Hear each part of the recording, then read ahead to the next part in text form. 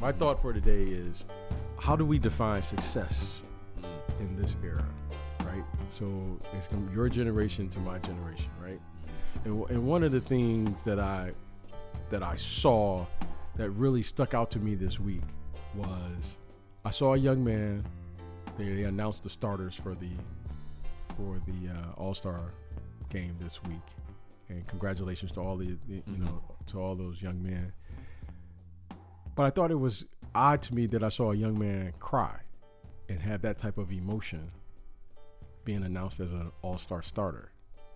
And as an ex-player, I remembered what brought me to that point. And to watch this generation have that type of a response to being named an All-Star as compared to my generation, where that type of response didn't happen until you won a championship. And it just made me, it was kind of like, God, like, is the success of our game today defined by this generation of the individual accomplishment? Is that different from the response of saying of the previous generation that the actual goal was to win a championship? Like, I can think of so many players that I saw their response after they won a championship. Mm-hmm. That type of response never occurred to me because I got an individual award that it would even generate that type of response. You're much younger than I am. What's your reply to that? I think it's a we versus me argument. And I think it's not even an argument. I think it's one I want to make this clear. Yeah. I'm not saying it's right or wrong. Yeah. No, but I just noticed it. Yeah. When I saw it. And I think the layer to the whole conversation is basically with Trae Young, who we're talking about, right? This is his response to this. Trae Young is growing up in a world where his entire career has been responses to whatever he's doing on ESPN SportsCenter, and all this sort of stuff. And then he has the Luka trade, and everyone wants to crown, this great theft by the Mavs and Mark Cuban to get Luka, this generational talent. They fleeced, Atlanta. Trae Young is a shooter. He's a nobody. He's going to be bad for this franchise, but he's been great. And I think for him, his emotion was somehow conquering those demons. As much as that is a individual thing, I think that was his reaction. And I think it was like a prideful reaction. But I understand what you're saying as the rest of the people in the NBA. It's actually a very young moment, because his career, he's going to – All-Stars won't matter. He'll have so many All-Stars that he won't have that visceral reaction. Look, he has a talent. He's a very talented player, and all these players are very talented. But it was just – it caught my eye when I first saw it. Like, it just caught my eye. It was like, oh, wow, like – I that was always a response in that generation reserved for a moment where you actually was the best team, or you were part of the best, the best team, or you're the best, player on a championship caliber team. You're the MVP of the finals. Mm-hmm. I don't recall having that type of reaction to being named in the All-Star. As an All-Star, but I'm not saying it's right or wrong. I'm just saying it's just. I totally understand. It was like one of those things that like, it really stood out to me, and I was like, I just wanted to, kind of like, okay, let me understand what's the process. So I started to think about how do we define success today? Mm-hmm. Is it an individual award? Is it or the accomplishment of a group? And just to kind of... I think it's the individual award in the NBA currently. Because presently we like James Harden, we like Russell Westbrook, we like Paul George, we like Kawhi Leonard, we like LeBron James. It doesn't matter what jersey they wear. Right. We all know that. Kawhi Leonard was a Raptor. No one cares. People still love Kawhi Leonard. Now he's on the Clippers. And that's what we're talking about. Trae Young, people like Trae Young, and the fans of Trae Young want Trae Young to be an all-star, so he has appeased his fans. In the same way that the Atlanta Hawks are trying to appease their fans by winning. But they aren't. But they probably are more excited about Trae Young being just in the spotlight because people talk about Atlanta.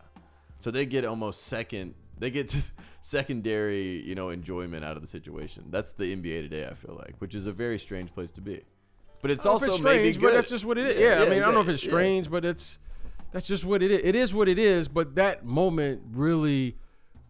What is success? Yeah. What is that it question? was just like, what is success? Like, I don't think Trae Young would even say this is his defining success. I don't believe that. I think Trae Young will have many more successes. But I think now there's like a conquering of these demons, which I think hits hard.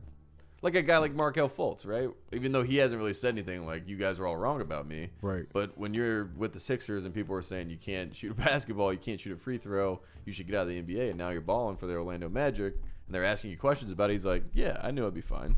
Just take some time. I just thought that was interesting. All right, let's move on.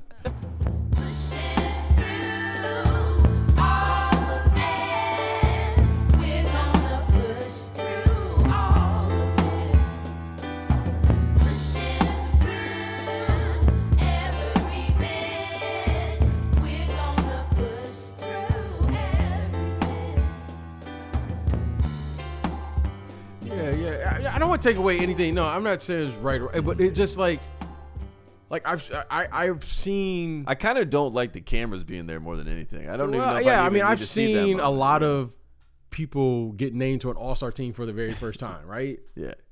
Believe it or not, I was an All-Star. Mm-hmm. That wasn't my reaction. Like, it was like such a reaction that I was like, what is. I remember when, the Scottie Pippins, and I saw the Horace Grant, and I saw a lot of people get named to the All-Star team for the very first time. It just wasn't a reaction that I've ever seen before. Mm-hmm. But eyes were on the larger prize, right? So it's just a different conversation for you guys.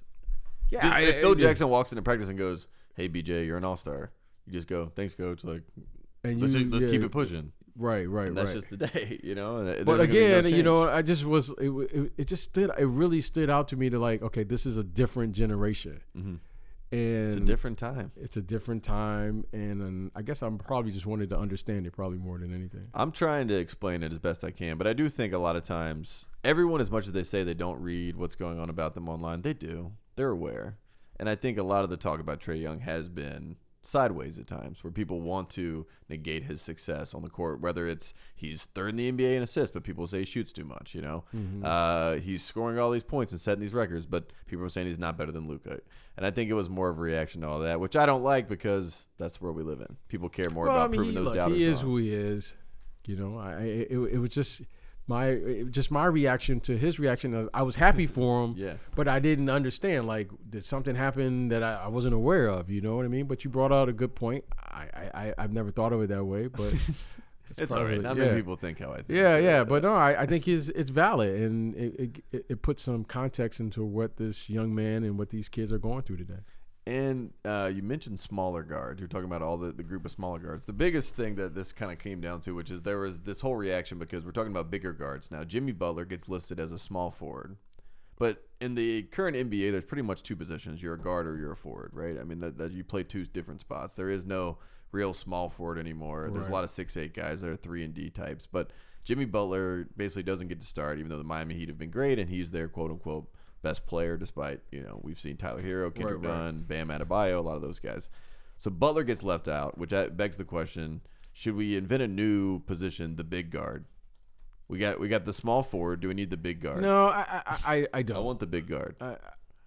Because small forward sounds normal. Big guard sounds ridiculous.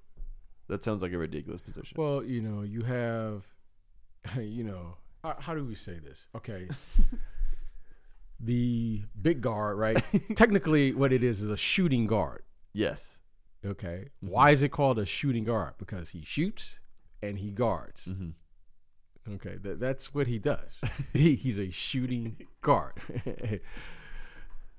So Jimmy's a shooting guard. Jimmy is a shooting guard. Okay. All right. Last time I checked. Not that small. Doesn't play much out of the post. Yeah. I mean, the everyone's talking about shooting, right? Mm-hmm. Jimmy's shooting, and Jimmy guards. So he's a shooting guard. Now, the way we watch the games today is interesting because we see more ball handlers than we've ever seen in the past. I think that, people always ask me what's the difference. I think the difference today is there's more freelance in the NBA game than there's ever been. Mm-hmm.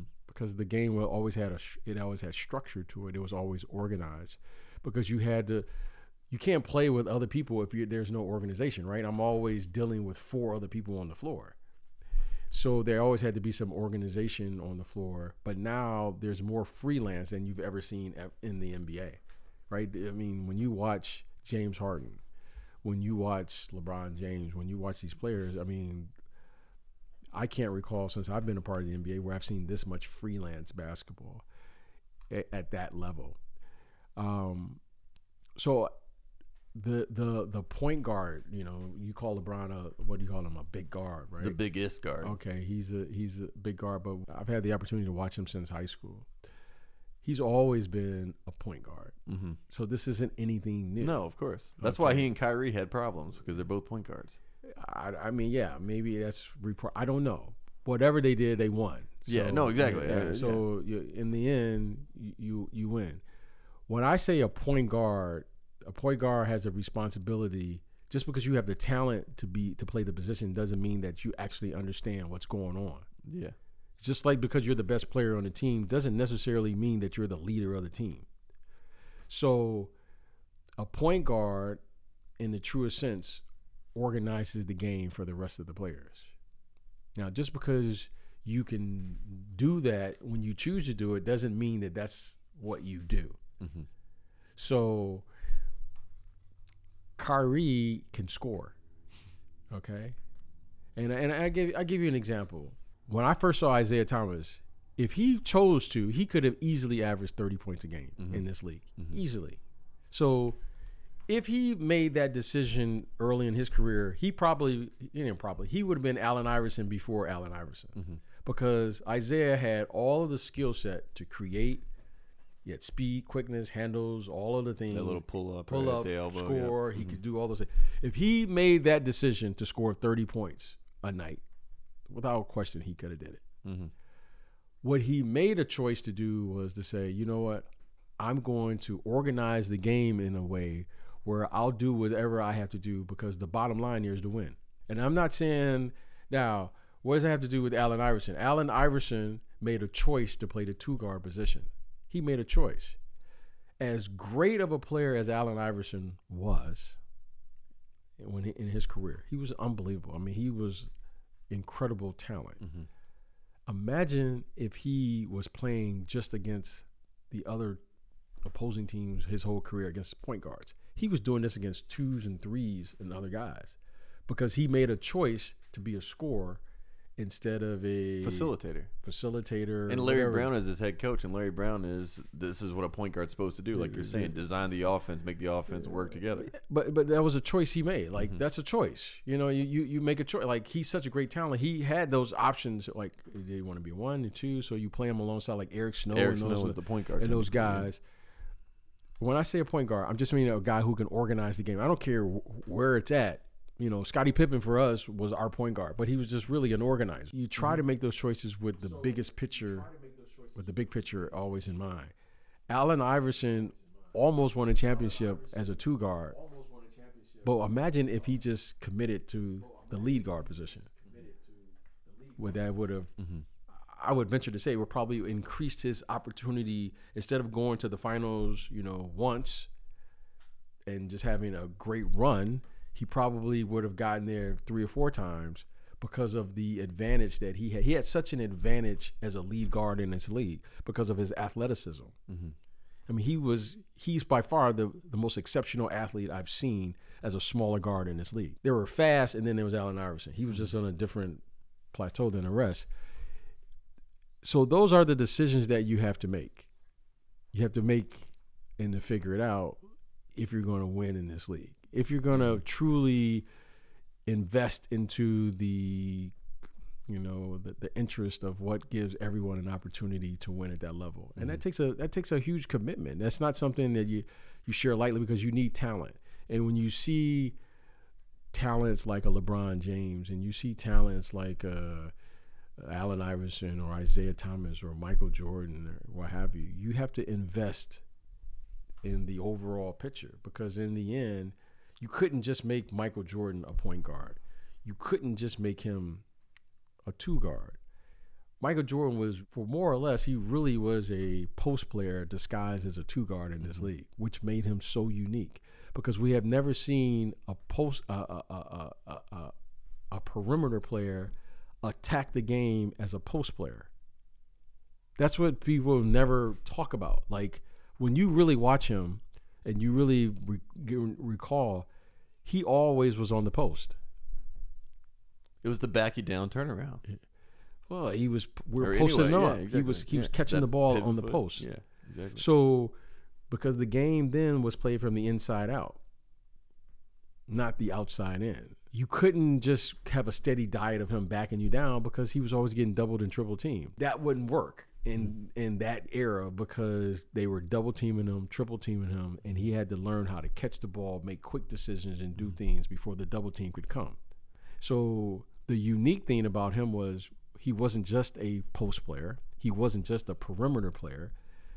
He was able, what made him so unique was he was all over the court because of, we had never seen a player like that. When you're a center, you just put them in the post and you do things, you know, you just bring them to the post.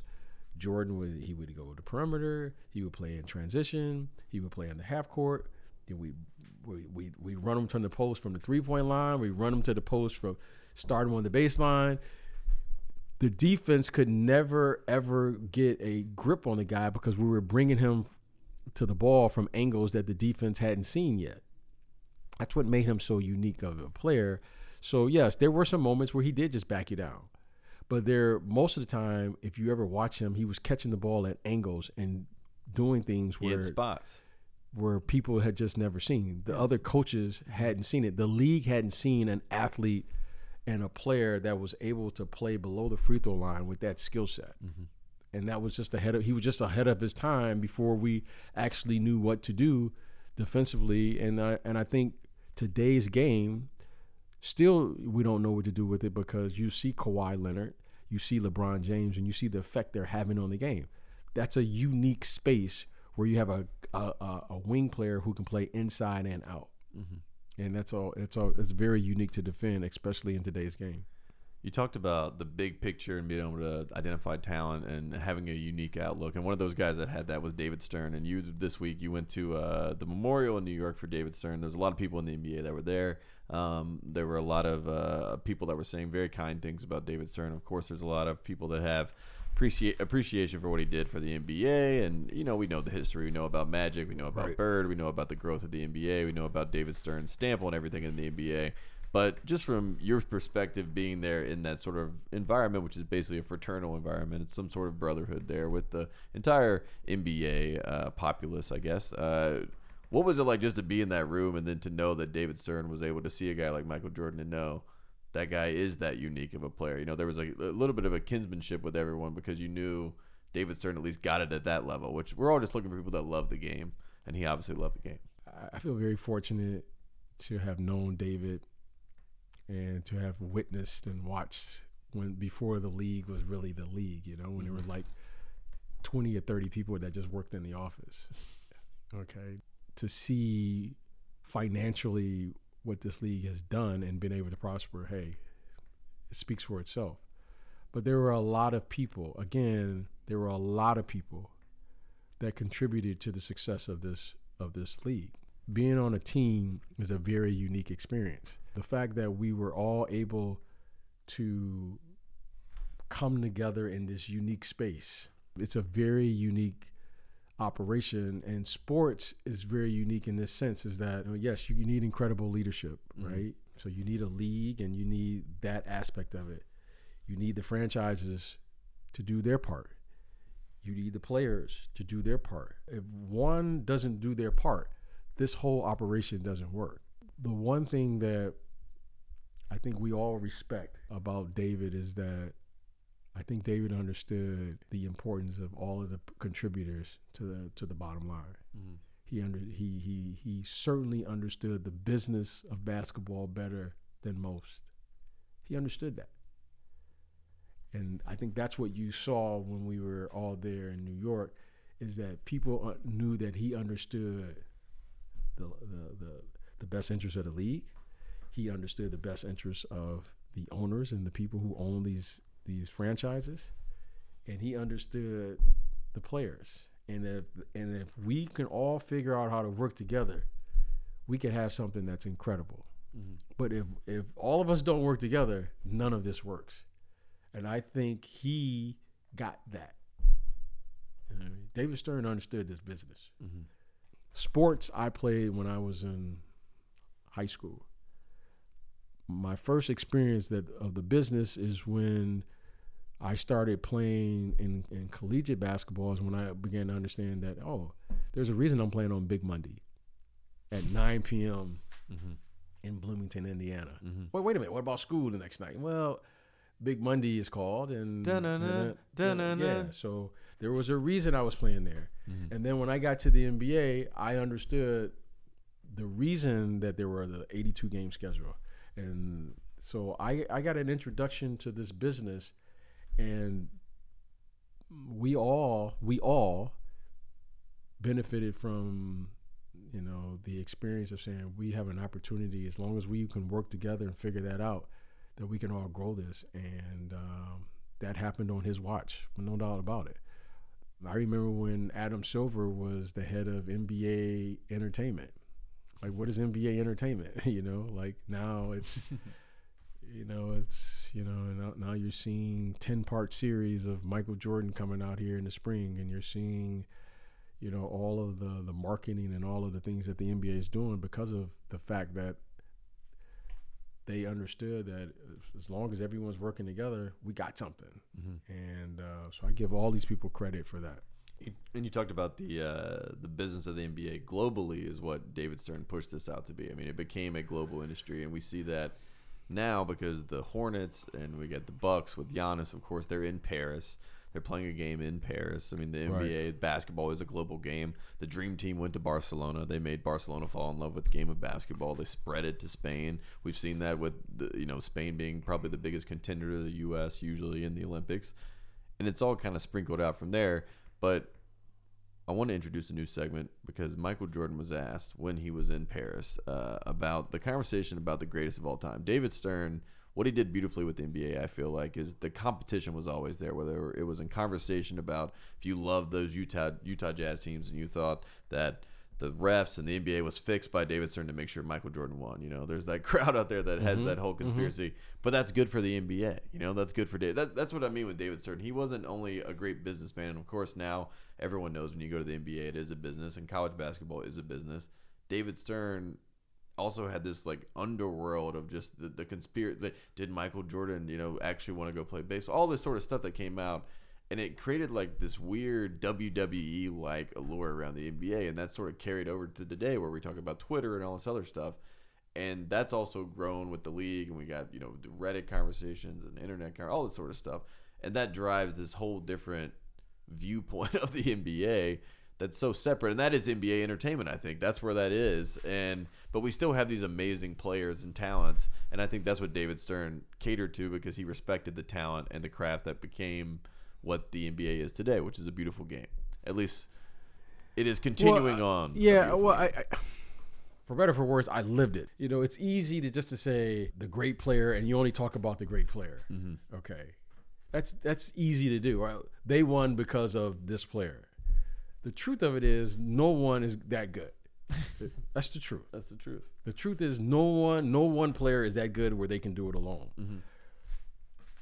Again, I think David's greatest contribution was his ability to communicate, to get people to cooperate and work in a collaborative spirit. Teamwork. That was his. It was nothing for David Stern to call you, to check in with you as a player. Mm-hmm. When he would see you, he would stop. Mm-hmm. Okay, hey, Tate, how you doing? You'd be like, I didn't even know he knew what, what's going on? How's your family? Da-da-da. If he was doing something and needed something for All-Star Weekend or whatever, it was nothing for him to be able to have open dialogue with you, mm-hmm. with an owner, with his media team, the NBA Entertainment, to promote the game and do all those things. He just had an understanding of what the potential of this business could be. Mm-hmm. That's a key word. He could see the potential. Mm-hmm. Remember, the game's been around since 1946.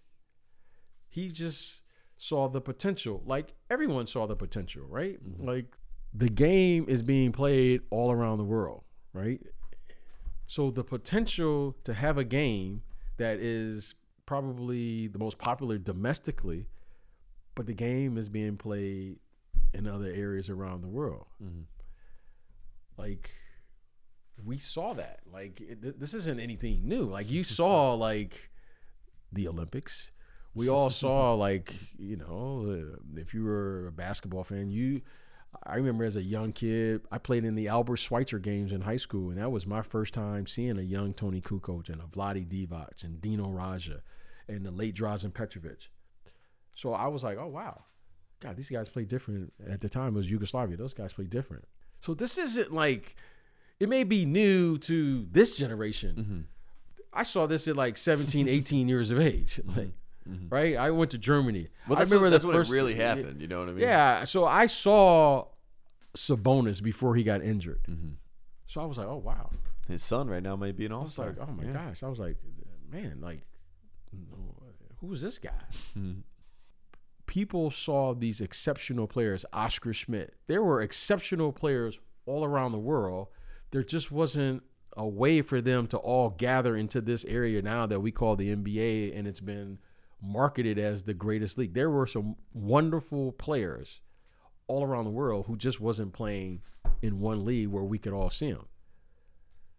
That's it. Mm-hmm. Now we see them, and then we want to start writing the story. I saw those guys, okay? When I first saw played for the Warriors, left-handed, what was his name? Sharunas Marshall. I played against that kid. I was like, oh, wow, who's this guy? Like, when Sabonis and Tony Kukoc and all of these players, they've been here. Now we just had a place where everyone could see them for the first time. And that's what you see. And I'm saying there was the potential was always there, you know. Now the NBA is basically the Champions League. It is you groom these players to then send them over like Luka and be the starter. The big thing the NBA has done, I think, better than any other league is it's marketed itself internationally better than any other league. Let's take the NBA game. The NBA game, the rules of the NBA isn't played anywhere else in the entire world other than the NBA. Think about that. Now, everyone wants to play in the NBA all around the world. But the NCAA has different rules. FIBA has different rules. The G League has different rules. But everyone wants to play in the NBA. Your church league has different rules. The high school has different rules. Yes. So YMCA is different rules. So why is the only place that you can play the NBA game is in the NBA? That's what makes it unique. It's the only place you can travel. Yes. And the only place, I got that joke, and the only place that's a very unique brand of basketball. True. That's what the NBA did better than anyone else. So if you talk about the NCAA has a great product, right? It has a great product. But it's only played here. Mm-hmm. Think about that. Yes. There's a lot to think about with that. Yeah. It's only played here in America. That's it. And there's no other place that it's played. Mm-hmm. And you have the greatest players to ever play in the game played, but it's not played anywhere else. Give the NBA the credit to say, okay, if we can make this game and market this game as the greatest game. Even though out of all the sports, it's probably the least amount of people that actually play in the NBA, right? They only have like 400 players in the world can actually say that as compared to FIBA in Europe, there's probably hundreds of thousands of people. NCAA, hundreds of thousands of people, right? All around the world, China and all the other leagues. But the NBA is the greatest league in the world with the least amount of people playing it, because of the ability to market it and see the potential of what it could be. Mm-hmm. But there's no place to prepare you for that game other than to play it when you get there. And that's what makes it unique to me, is because there is no preparation. There is no preparation for it. But they made it where people could see it Mhm. and made it visual. And it's exclusive, and it's a climb, and it's a celebration, and you yes. saw it at the draft. You talked about people, Right. you know, Trae Young crying about the All-Star this year at the draft. I mean, Zion, you know, It- John Morant, every it's- single guy, it- RJ Barrett, every single guy down the line was crying because this is an exclusive club that they just got invited to. Right. in So their mind. so that to me is what makes it unique, is that they did an exceptional job of marketing the game. And that's David Stern. I'm not taking anything away from anybody, right? As the technology allows us to do things that we just couldn't do before. Yes, it grows. In 1979, 1980, the game was on tape delay. Mhm. Now, every game is on television right now because technology has changed. So once you're on a team, you got to give the whole team credit. Like, it was the right time and the right place. Suddenly, out of nowhere, ESPN comes around. And that's a game changer because guess what? Everybody around the country now suddenly had an opportunity to get the highlights of a young kid that no one could see. His name was Michael Jordan. Just because of ESPN. Without ESPN and that lining up, maybe you never see Michael Jordan. Maybe he's just a guy you heard about. Now you're able to see the highlights. Michael Jordan could be David Thompson. Who knows? That's It what doesn't. It doesn't. But that's the decade difference you're saying. It's basically like Phil Ford does not get the same acclaim as a guy who was as a Stephon Marbury because we saw every single thing he did, and we don't have the same tape and viewership. Well, of Phil as Ford. the technology, a everything's got to cliche. line up. Everything's Yeah. got to line up. Yeah. You know what I mean? Like it just Like- can't. Like I would love to just say, this is the reason why. Okay, yes. Yeah. It takes a Sliding whole doors. yeah. It takes a whole group and a lot of things to line up. It takes a whole. If it was just that simple, then The XFL would do it. Yeah. everybody would do it, right? I always say this to people. Always ask me, what was it like playing on those teams and those championship teams? I was like, it was great because you guys never really seen us. So now it becomes more storytelling than actual what you really saw. Yeah. Because you never saw me. You didn't see me play every week. There was no direct TV. You maybe saw me play 8 times or 9 times a year. And if I had a great game, that game stuck in your mind because you saw me on television and it had a great game at a key moment. Yeah. And suddenly now that one game makes me he was a clutch player. Well, you didn't watch all the other 90 games that I played. I just had that one game in the right time and right space because there was no way to see me back then. So, I just always want to just there were so many wonderful people, and clearly, I want to make that clear that David was, it was on his watch. You know what I mean? It was on his watch, and he did a masterful job. But I think we have to say everything lined up for us. When I say us, everything lined up for this league to where you had Wilt Chamberlain, Oscar Robertson, Jerry West, all of these wonderful players. You just never saw them. You would see Kareem, because he was a celebrity as well. Yeah.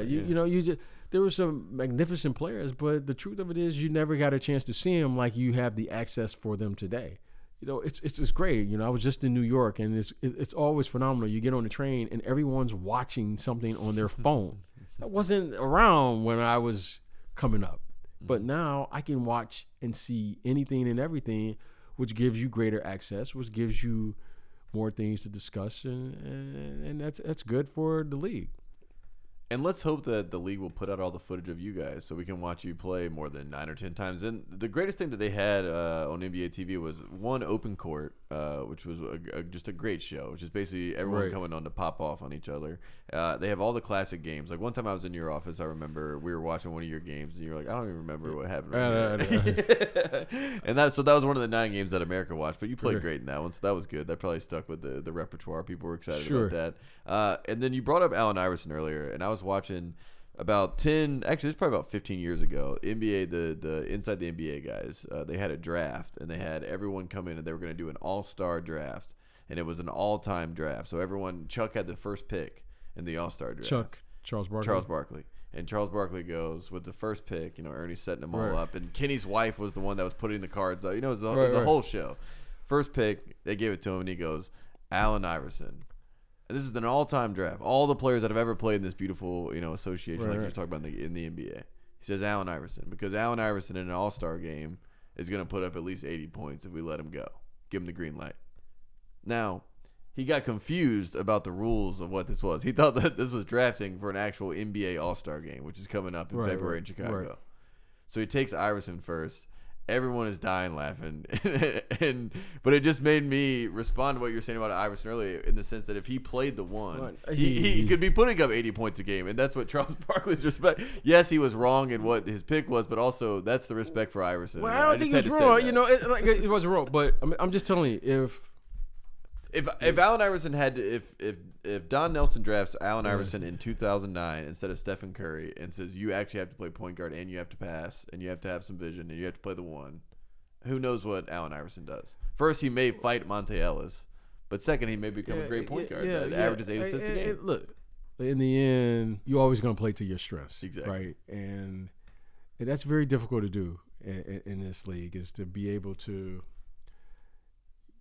And all of the things, I think one of the most difficult things, when you come in this league is to be able to manage the other four players on the floor. Mm-hmm. And especially as a young point guard. So that's why I have so much respect and love for this kid, Ja Morant, because he just can't come in and play. He actually manages the game.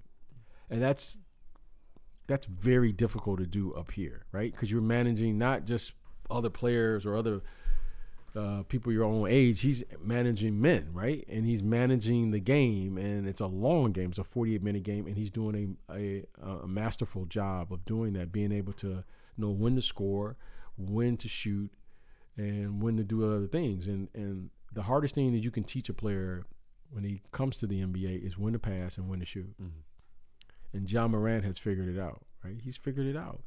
And there are a few players that get that. And anytime you have an all-star game, right, the greatest players are always the players who pass the ball. Mm. So if I'm saying an all-star game, I'm picking Magic Johnson or Jason Kidd. Jason Kidd, all day. Because those guys do what every team is looking for, right? Because everyone can score. Everyone can score. And when I go back to USA Basketball, I think it should be written as just an observer that when Jason Kidd played on the USA Basketball, to me, that was the turning point after the Dream Team. Mm-hmm. Is when he decided to come and play. Is because he was the one player that could manage Kobe Bryant, LeBron James, Dwayne Wade, and all of those Carmelo. Yeah. He was the one player that could do it. Not many people could do that. He was the player that was able to manage that situation. He was the organizer. He was Carmelo, you're playing before, and you're shooting. Whatever it is, but he just had that gift. Mm-hmm. He had that gift. Magic had that gift. In the All-Star setting, those guys are incredible. They're just Isaiah Thomas had that gift. Allen Iverson, he was a scorer, and he had a scorer's mentality, and there's nothing wrong with that. So the fact that he knew that about himself, that's great too. Mm-hmm. But if he was able to have that along with what he had, as great as he was, mm-hmm. God, you can't imagine, because he was so explosive as a scorer. But imagine if he could organize and do all of the other things as well. It just puts him. I mean, he was already in a different category just the way he played. But then now having that just puts. It just does something else that we hadn't seen before. So, if you're just saying All-Star, Jason Kidd and Magic, oh man, they were. That's what we need to create. We need Shaq and Barkley to do that draft. Yeah, and Jason Kidd. Yeah, Jason Kidd should be the first pick. When he played for USA Basketball, I thought that was a defining moment. Yes. For when they were putting together that team. I can't remember the name they call it, the Redeem Team. Whatever they did. I thought he was. I can't remember what they called the Larry Brown team in Athens. Yeah, the one that's the one that lost, right? Is that the one? Yes, yeah, they were the ones that got Browns.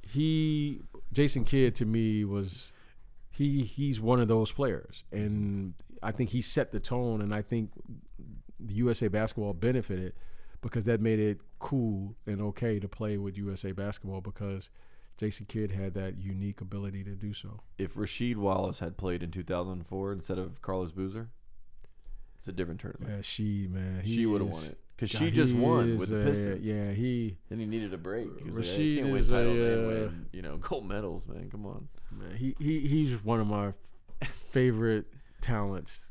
I mean, him, Only Derek, the real. Yeah. Him, Derek Coleman, and those guys. I mean, Stephon Marbury. You just saw so many wonderfully talented players, right? Steve Francis, yeah. Kevin Garnett. I mean,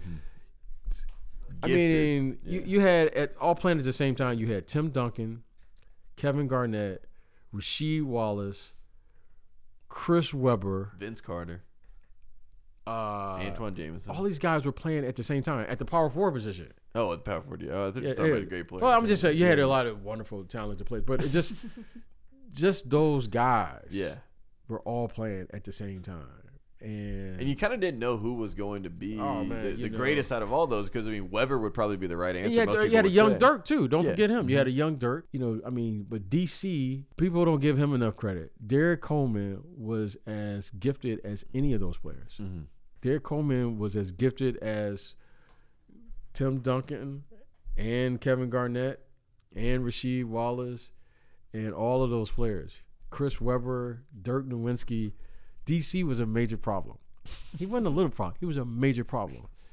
And that's what he also got Sean Kemp back in those days. Oh man. So Sean Kemp, I mean Derek Coleman, but Derek Coleman was a Hall of Famer. Rasheed Wallace is a Hall of Fame talent. Mm-hmm. These guys are Hall of Fame talents. Mm-hmm. They're the best of the best. And then let's put this in context. You had Karl Malone playing, and you had Charles Barkley playing, and I'm just telling you guys that I knew had just as much talent as those guys. Mm-hmm. And Karl Malone he scored 36,000 points or whatever he did. Yeah, he's like second all time. But it was a monster of players. I'm not it's not back then. It was just better or worse. It was just this league was stacked with incredible gifted players. Rodman, these guys were coming off the bench. You know what I mean? You had James Worthy. I'm just naming guys, just coming off the top. But there were just so many gifted players. But make it no doubt about it, Derek Coleman and Rasheed Wallace, their talent was at the elite level. Mm-hmm. The top of the top of the top. Rasheed can do anything. Rasheed was at the elite. Now I saw. There's nothing like I ain't saying I saw them all, but I saw most of them. Mm-hmm. Rasheed Wallace and Derek Coleman. I don't care what era, what generation, and both of them was every bit of 6'10" to 7 feet. Mm-hmm. They both had big hands, jump shots, and they were stretch fours and stretch threes before we even knew what to call them. And they had a post game, both of them. In a clinical post game, Bill Guthridge textbook post game. And they were shooting threes before we even knew what that was from the 4 position. Derek Coleman and Rasheed Wallace. Just different. Oh man, they just built different. Incredible talents. I love that. All right, BJ. Before we get out of here, we always do Planet Bars. This is where we talk about music for a little quick second before we get out of here. I was driving in today and I was listening to the new Dreamville record, and I was inspired because I was like, BJ needs to listen to all these new songs. You know what I mean? He's gonna be very excited about this. It's a re-release. So Dreamville. I haven't heard this yet. So Dreamville released last year. Revenge of the Dreamers. Oh, I heard that. I heard that. And then they added 10 more songs that were in this new package. Really? Yeah. When did it come out today? January 21st. Last week. So you gotta listen to that. Okay. But regardless, it's Grammy weekend, so we just want to know where your head's at in the music world. Are you feeling good about Grammy weekend? Are you involved in Grammy weekend? Are you out of the music world? Where are you right now? Yeah, I plan on. We're all playing attending. in bars, but we don't know where. Yeah, I plan on attending this Grammy. Yes, nice. I want to attend. Will attend. I will attend. I want to see some of my favorite artists. I'm really excited because who's performing? Do we know who's performing? I don't know. I'm know. not really sure, but I know I heard through the grapevine that Run DMC is performing. Oh wow! So I'm really excited about them. I think they're performing with Aerosmith. Oh wow. So I'm excited about Steven that. Tyler never going away. Yeah, Always yeah, back. yeah. He will continue to walk this way forever. Absolutely. I'm not sure who will be headlining, but I'm excited to go. Right, I always like to go. I always like to support, but more importantly, I'm sure there'll be some surprises there and something to see. And Frank Ocean, maybe that's what people were saying. Yeah. So it's always great. But I think you always say that in the music world, though. Anything that happens, you just say Frank Ocean might be there. Maybe. Yeah, well, it's like Lauryn Hill. You know what I mean? It's like, Lauryn Hill might be there. I saw her in concert. It was unbelievable. When? Was it this summer? Yeah, I think it was this past fall. I saw her and Dave Chappelle came out. Oh man, it was great. And then and then the surprise who opened up for her was EPMD, and it was unbelievable. It was when I tell you, it was at the Hollywood Bowl. Wow. I mean, that's different. she came out Common. It was unbelievable. It was like I think De La Soul. It was unbelievable. It was just an unbelievable show. Like I was in music heaven. But I mean, God, she put on an amazing show. I mean, Dave Chappelle he was hilarious. It was just a great show. We need a Lauryn Hill album that is basically with skits with Chappelle. I need anything with Lauryn Hill right now. And Lauryn Hill, oh man, she sounds better live to me than the album. It was great. The other day I was driving and Common was some Big Sean song. I can't remember what it was, but he said, "Bought a Cadillac, call me Cadillac Com." And I thought to myself, I started busting out laughing, and I said, "That's the most common thing I've ever heard." Yeah, he bought a Cadillac, like that. You know that was like his bragging. He's like, "I got a Cadillac." Like we got to end Jay-Z's that. Jay-Z's talking about a Murcielago 24/7. Planet Bar. That was like. that's what he said. Hey, that's. Hey, like they say, that's healthy. That's healthy. That's healthy. Bought a Cadillac, called him Cadillac Com. Yeah, I ain't mad at that. That's kind of nice. That was real. Made nice. me laugh, and I was like, "Man, Common would buy Cadillac. Smart man. Absolutely. Always been frugal. Always been smart." Oh yeah, we definitely want to give a shout out to Georgia Ann Muldrow, Grammy nominated, pushing through, and she's doing her thing. So definitely want to give her a shout out, and to all of the artists that are out here. This group is definitely supporting the music, meaning we're buying the music. We're not just downloading it. And but no, it's great. Definitely for sure with Georgia Ann. We should say every poet just wants to be loved. So just show love to all these artists. And we'll be back next week, pushing through. See you then. Peace.